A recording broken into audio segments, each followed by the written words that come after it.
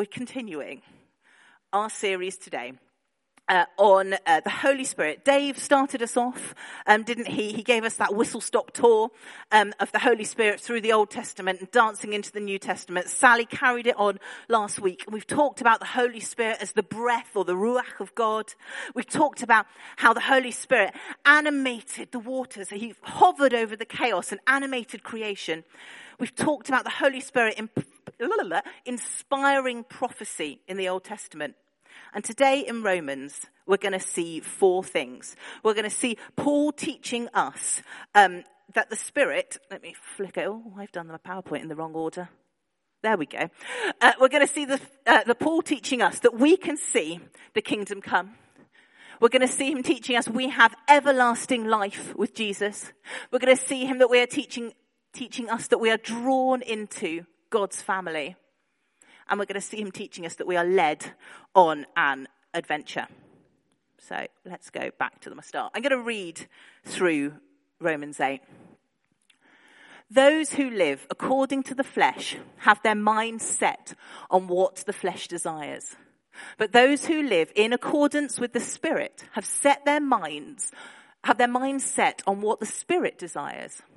The mind governed by the flesh is death, but the mind governed by the Spirit is life and peace. The mind governed by the flesh is hostile to God. It does not submit to God's law, nor can it do so. Those who are in the realm of the flesh cannot please God.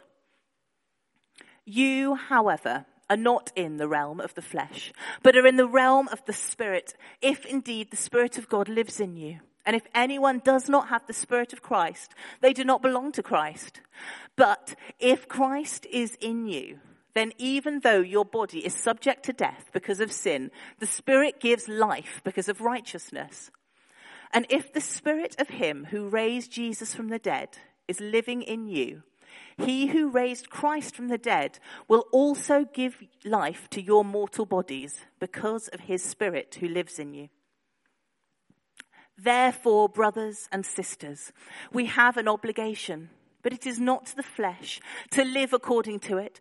For you live according to the flesh, you will die. But if by the Spirit you put to death the misdeeds of the body, you will live. For those who are led by the Spirit of God are the children of God. The Spirit you received does not make you slaves, so that you live in fear again.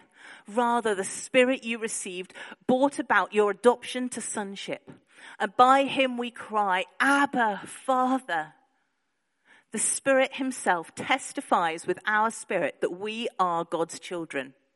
Now, if we are children, then we are heirs, heirs of God and co-heirs with Christ. If indeed we share in his sufferings, in order that we may also share in his glory. It's a chunky bit of the Bible. There's an awful lot of stuff in there. And I'm just going to unpack a few little bits of it. But as a bit of an overview, Paul, who's writing this, was a Jew. And at that time, he would have been waiting, or prior to this, he would have been waiting for the Messianic age to come. And all of a sudden, in the space of a few days, he realizes that Jesus has been raised from the dead and the Spirit has been given. And these are signs that he's been waiting for. All of a sudden, he's like, oh, hang on a minute. This is a big deal, what's going on here. And so he is writing this in a place of recognition that the age to come has arrived. So I'm going to show you this. This is a great little image for us to bear in mind. So we've got the present age running along the bottom. Then at the top, we've got the age to come, starting at the dotted line, heading out there. And right now, from the cross, until the second coming, we live in this now and not yet time of the kingdom of God. And that's a lot of what this passage is talking about. It's about seeing God's kingdom come in the now, but also knowing that we live as a people who are already blessed for the future.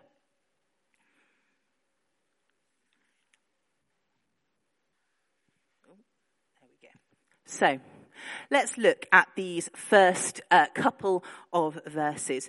We can see in verses 5 to 8 that they're contrasting two ways of living. Living by the flesh, that means living by our kind of creatureliness. Some translations talk about living by the sinful self. Living kind of just for us. And also they contrast that with living as the Spirit desires. Now, the presence of the Spirit in our lives means that we can go some way towards living as Jesus did. You know, Jesus says, doesn't he, loads of way, particularly in Luke, it's really big on this, that he does only what he sees the Father doing. He talks about being full of the Spirit, and he's appointed for his kingdom mission by the leading of the Spirit. He's not just appointed to bring the Spirit to do a miracle. He's not just appointed to kind of feed the 5,000. That's not the role of the Spirit. It's involved in it, but that's not what it's about. It's all about his life, his whole lifestyle. We saw in Genesis that the Spirit is creative. It's a it is a he. He is a creative spirit. And in each of us, the Spirit of God is recreating our lifestyles. He's recreating us as people who do what the Father is doing.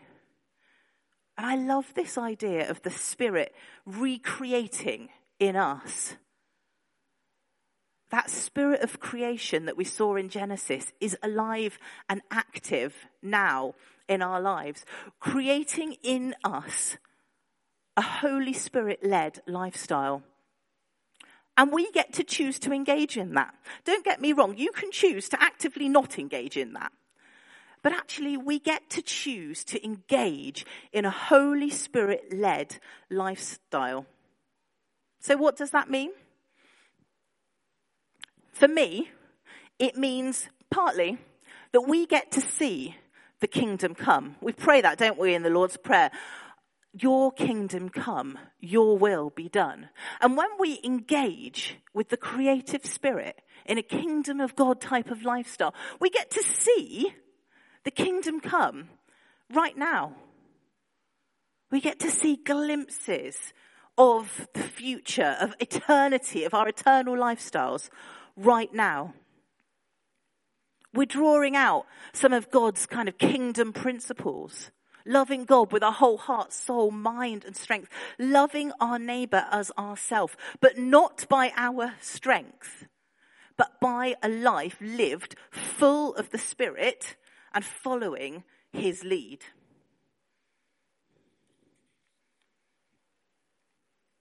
Oh, no.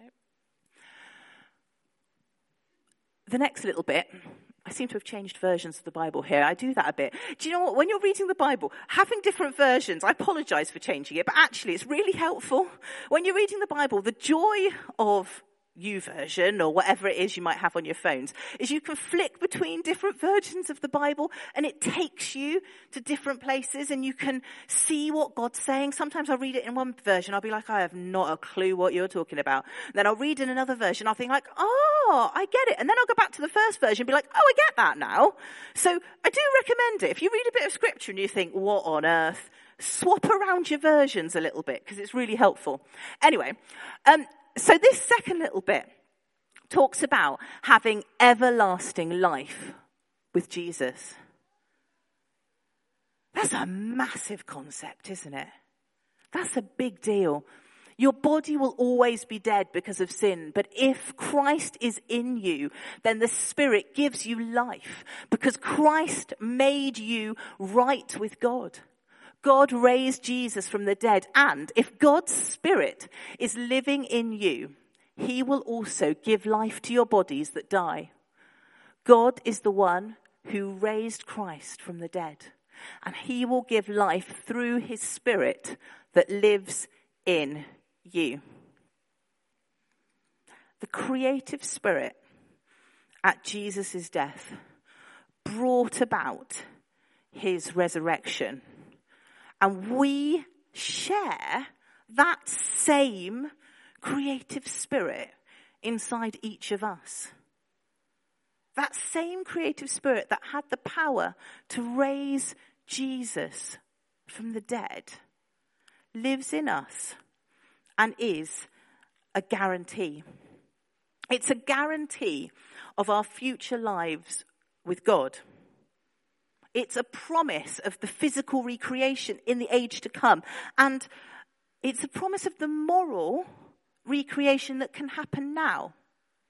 Our new humanity, part of us as a new creation, is here now when we keep in step with the Spirit.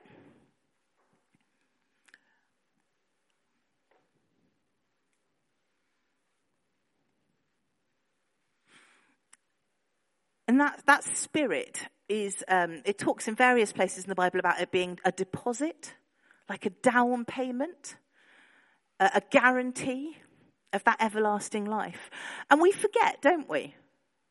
We sometimes lose track of that we have that in our lives, which means we get to see God's kingdom come on earth right now. We get to be part of what God is already doing, but resting in that security, that secure knowledge that that incredible creative spirit, even though our bodies, our fleshly, earthly bodies will die, that we have everlasting life with Jesus. There is so much more I could say about that, but I'm not going to today. I'm going to move on a little bit. But if you are here and you doubt that or don't know that, this is a great place to start exploring that. If you don't know Jesus in your life, come and talk to someone. We'd love to introduce you. It's not going to be a massive kind of scary thing. We'll just chat. But we'd love to talk to you about that and introduce you to the possibility of an everlasting life with Jesus.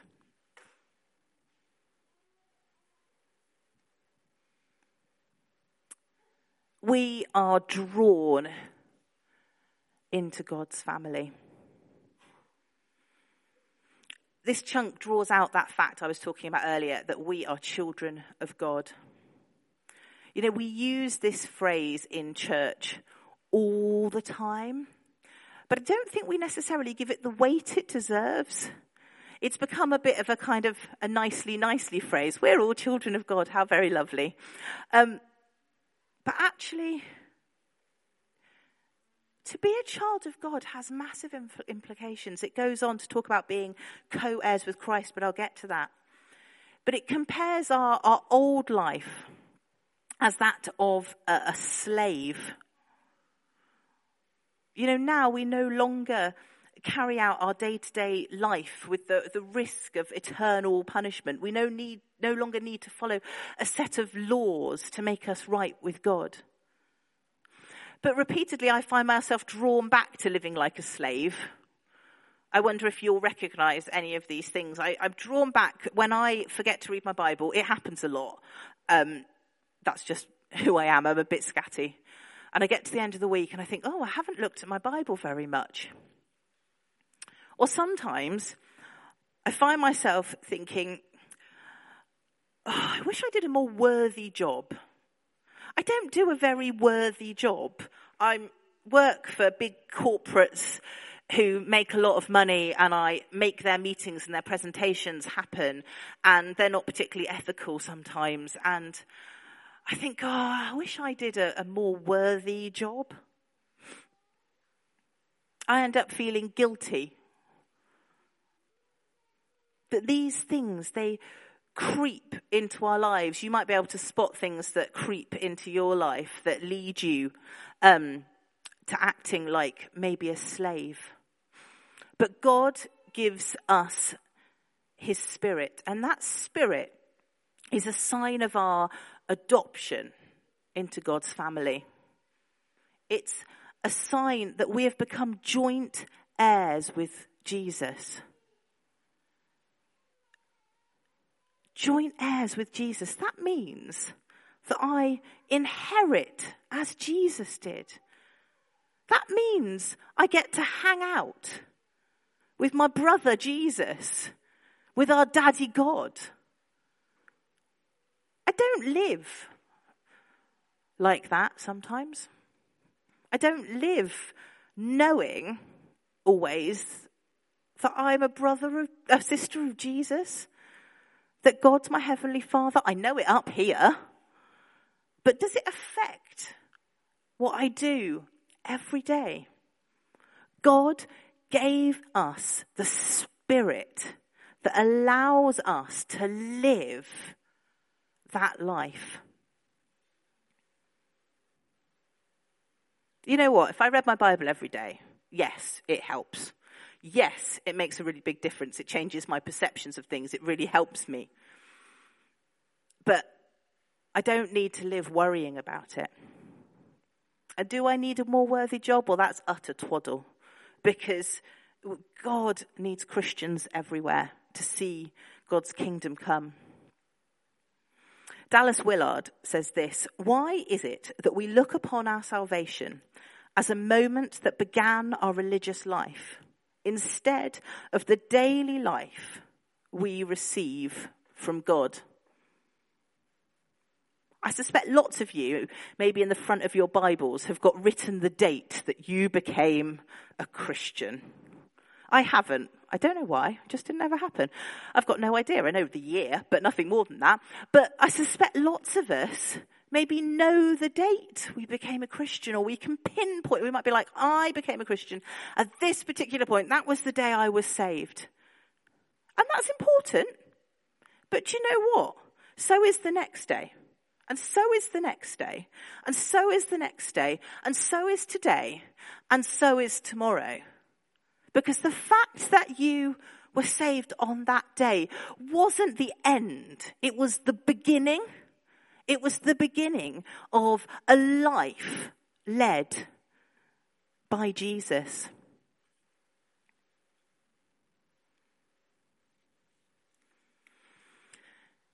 The exciting thing is that our adoption is also part of this kind of now and not yet kingdom of God. The adoption papers are signed, and he lives with us by his Spirit. But there's more to come when his kingdom reigns fully on earth. But we are people who live in the present, but we are stamped with that eternity. Do people see that in our lives? Do we show that we are people of the kingdom of God in our everyday?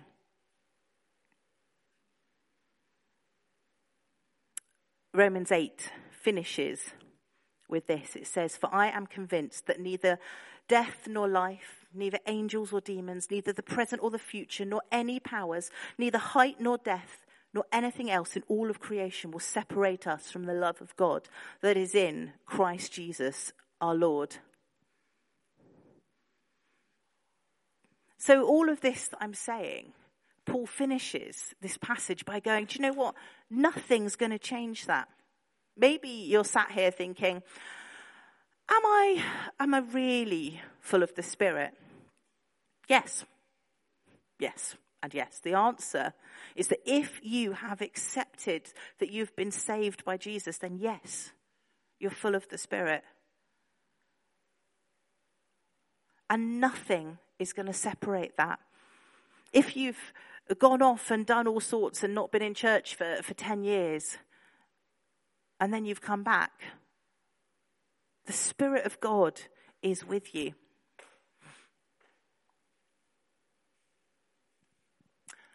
The Message says this final passage in just such a beautiful way. It says, "This resurrection life you receive from God is not a timid, grave-tending life. It's adventurously expectant, greeting God with a childlike, 'What's next, Papa?' God's Spirit touches our spirits and confirms who we really are. We know who he is and we know who we are, Father and children. And we know we are going to get exactly what's coming to us, an unbelievable inheritance. We go through exactly what Christ goes through. If we go through the hard times with him, then we're certainly going to go through the good times with him. When I first became a Christian, I'd have found that what's next, Papa, what's next, Daddy God, really hard. When I was planning this talk, I was like, what I need is a really good adventure story where my dad and we went on an adventure and we did something, and I looked up at my dad and I had complete faith and trust that this was going to be great. Well, I haven't got one of those. And I actually cried about that last night. But that's okay, because I've got a daddy God who says, what's next? When you type in adventure into the internet, this is what comes up. And I thought, I really hope not, because I don't like dogs. I'm not a big fan of water sports. I'm afraid of heights. Generally, I'm not the most adventurous person on the planet. I quite like rock climbing, and I like fires. I'm all right with that if that's what it's about. But yeah, I'll pass on everything else. And I was like, well, when it says we're going off on an adventure with God, I do hope it doesn't look like that. Oh no, that's the one. This is what it looks like. I've stolen some of your pictures off your work off your work pages. It was quite fun Googling lots of you and trying to find if your photos were on the internet. I had quite a nice little time. What's next, Dad? Where is the Holy Spirit leading the lovely Paul Grover as he's putting a van up onto a truck? What's next on the adventure? It's not climbing a mountain. It's talking to a colleague. I know Paul really struggled to get someone to take that photo for me because they were a bit like, why? That's a little bit weird. But it's an opportunity to start that adventure. For Pam in the hospital, making food and drink and blessing the staff there.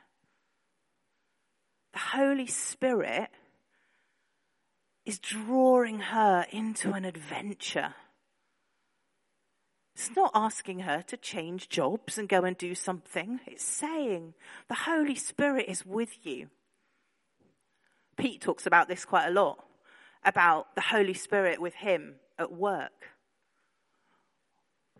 You know, as I look up there, I've got teachers, we've got doctors, we've got people working in offices, people working on cars, all sorts of different jobs, different 9-to-5s.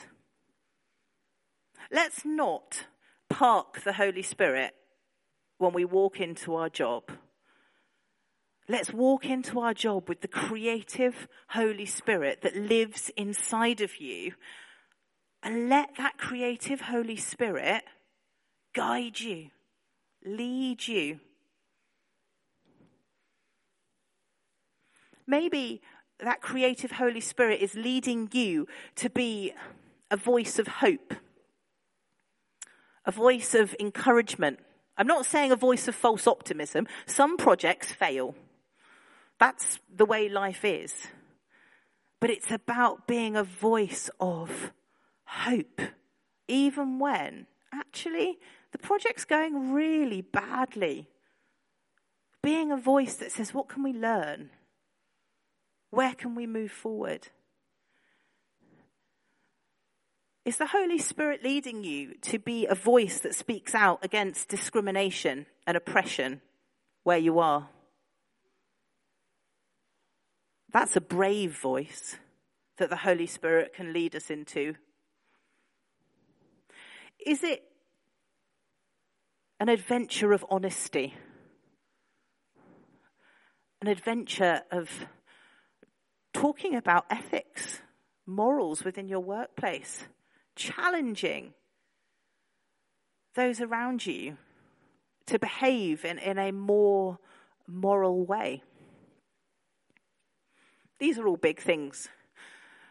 On my list, originally, I'd also put, could you be the person that makes a cup of tea? And Matt told me that was very twee and Christian. And so I took it out. But actually, are you the person that remembers how people have their tea and coffee and prioritizes knowing about people, remembering people, remembering what they've told you, asking about it, telling them you're going to pray for them, asking them if your prayers have made any difference? Just remembering that they have 1.5 sugars and they like their tea bag left in. It's a big thing for a lot of people being known. So we're going to have communion together. And I want us to pray during communion. You can pray on your own with a friend, or you can come and ask someone to pray for you. But I want to pray for a few things. One, if you question the Holy Spirit's impact in your life, if you're not certain that you're full of the Holy Spirit, we'd love to pray for you, that you would have that confidence. And by that, for those people who've been around kind of Holy Spirit ministry where people fall on the floor, shake, do all sorts of things, I don't do that. I'm full of the Holy Spirit, and I don't do that. But what I mean is a confidence and a certainty inside you that the Holy Spirit is alive and doing amazing stuff. I'd love to pray with you. I'd also love to pray with you if you know that it is easy to turn off the Holy Spirit in your life, in your 9 to 5. If you don't engage with the Holy Spirit in your 9 to 5, you're not asking God, what's next, Papa? I'd love to pray with you because it's there. The Holy Spirit is guiding you throughout your day. You can engage with that. And then finally, if the idea of being drawn into that family of God scares you, I'd specifically love to pray with you about that as well.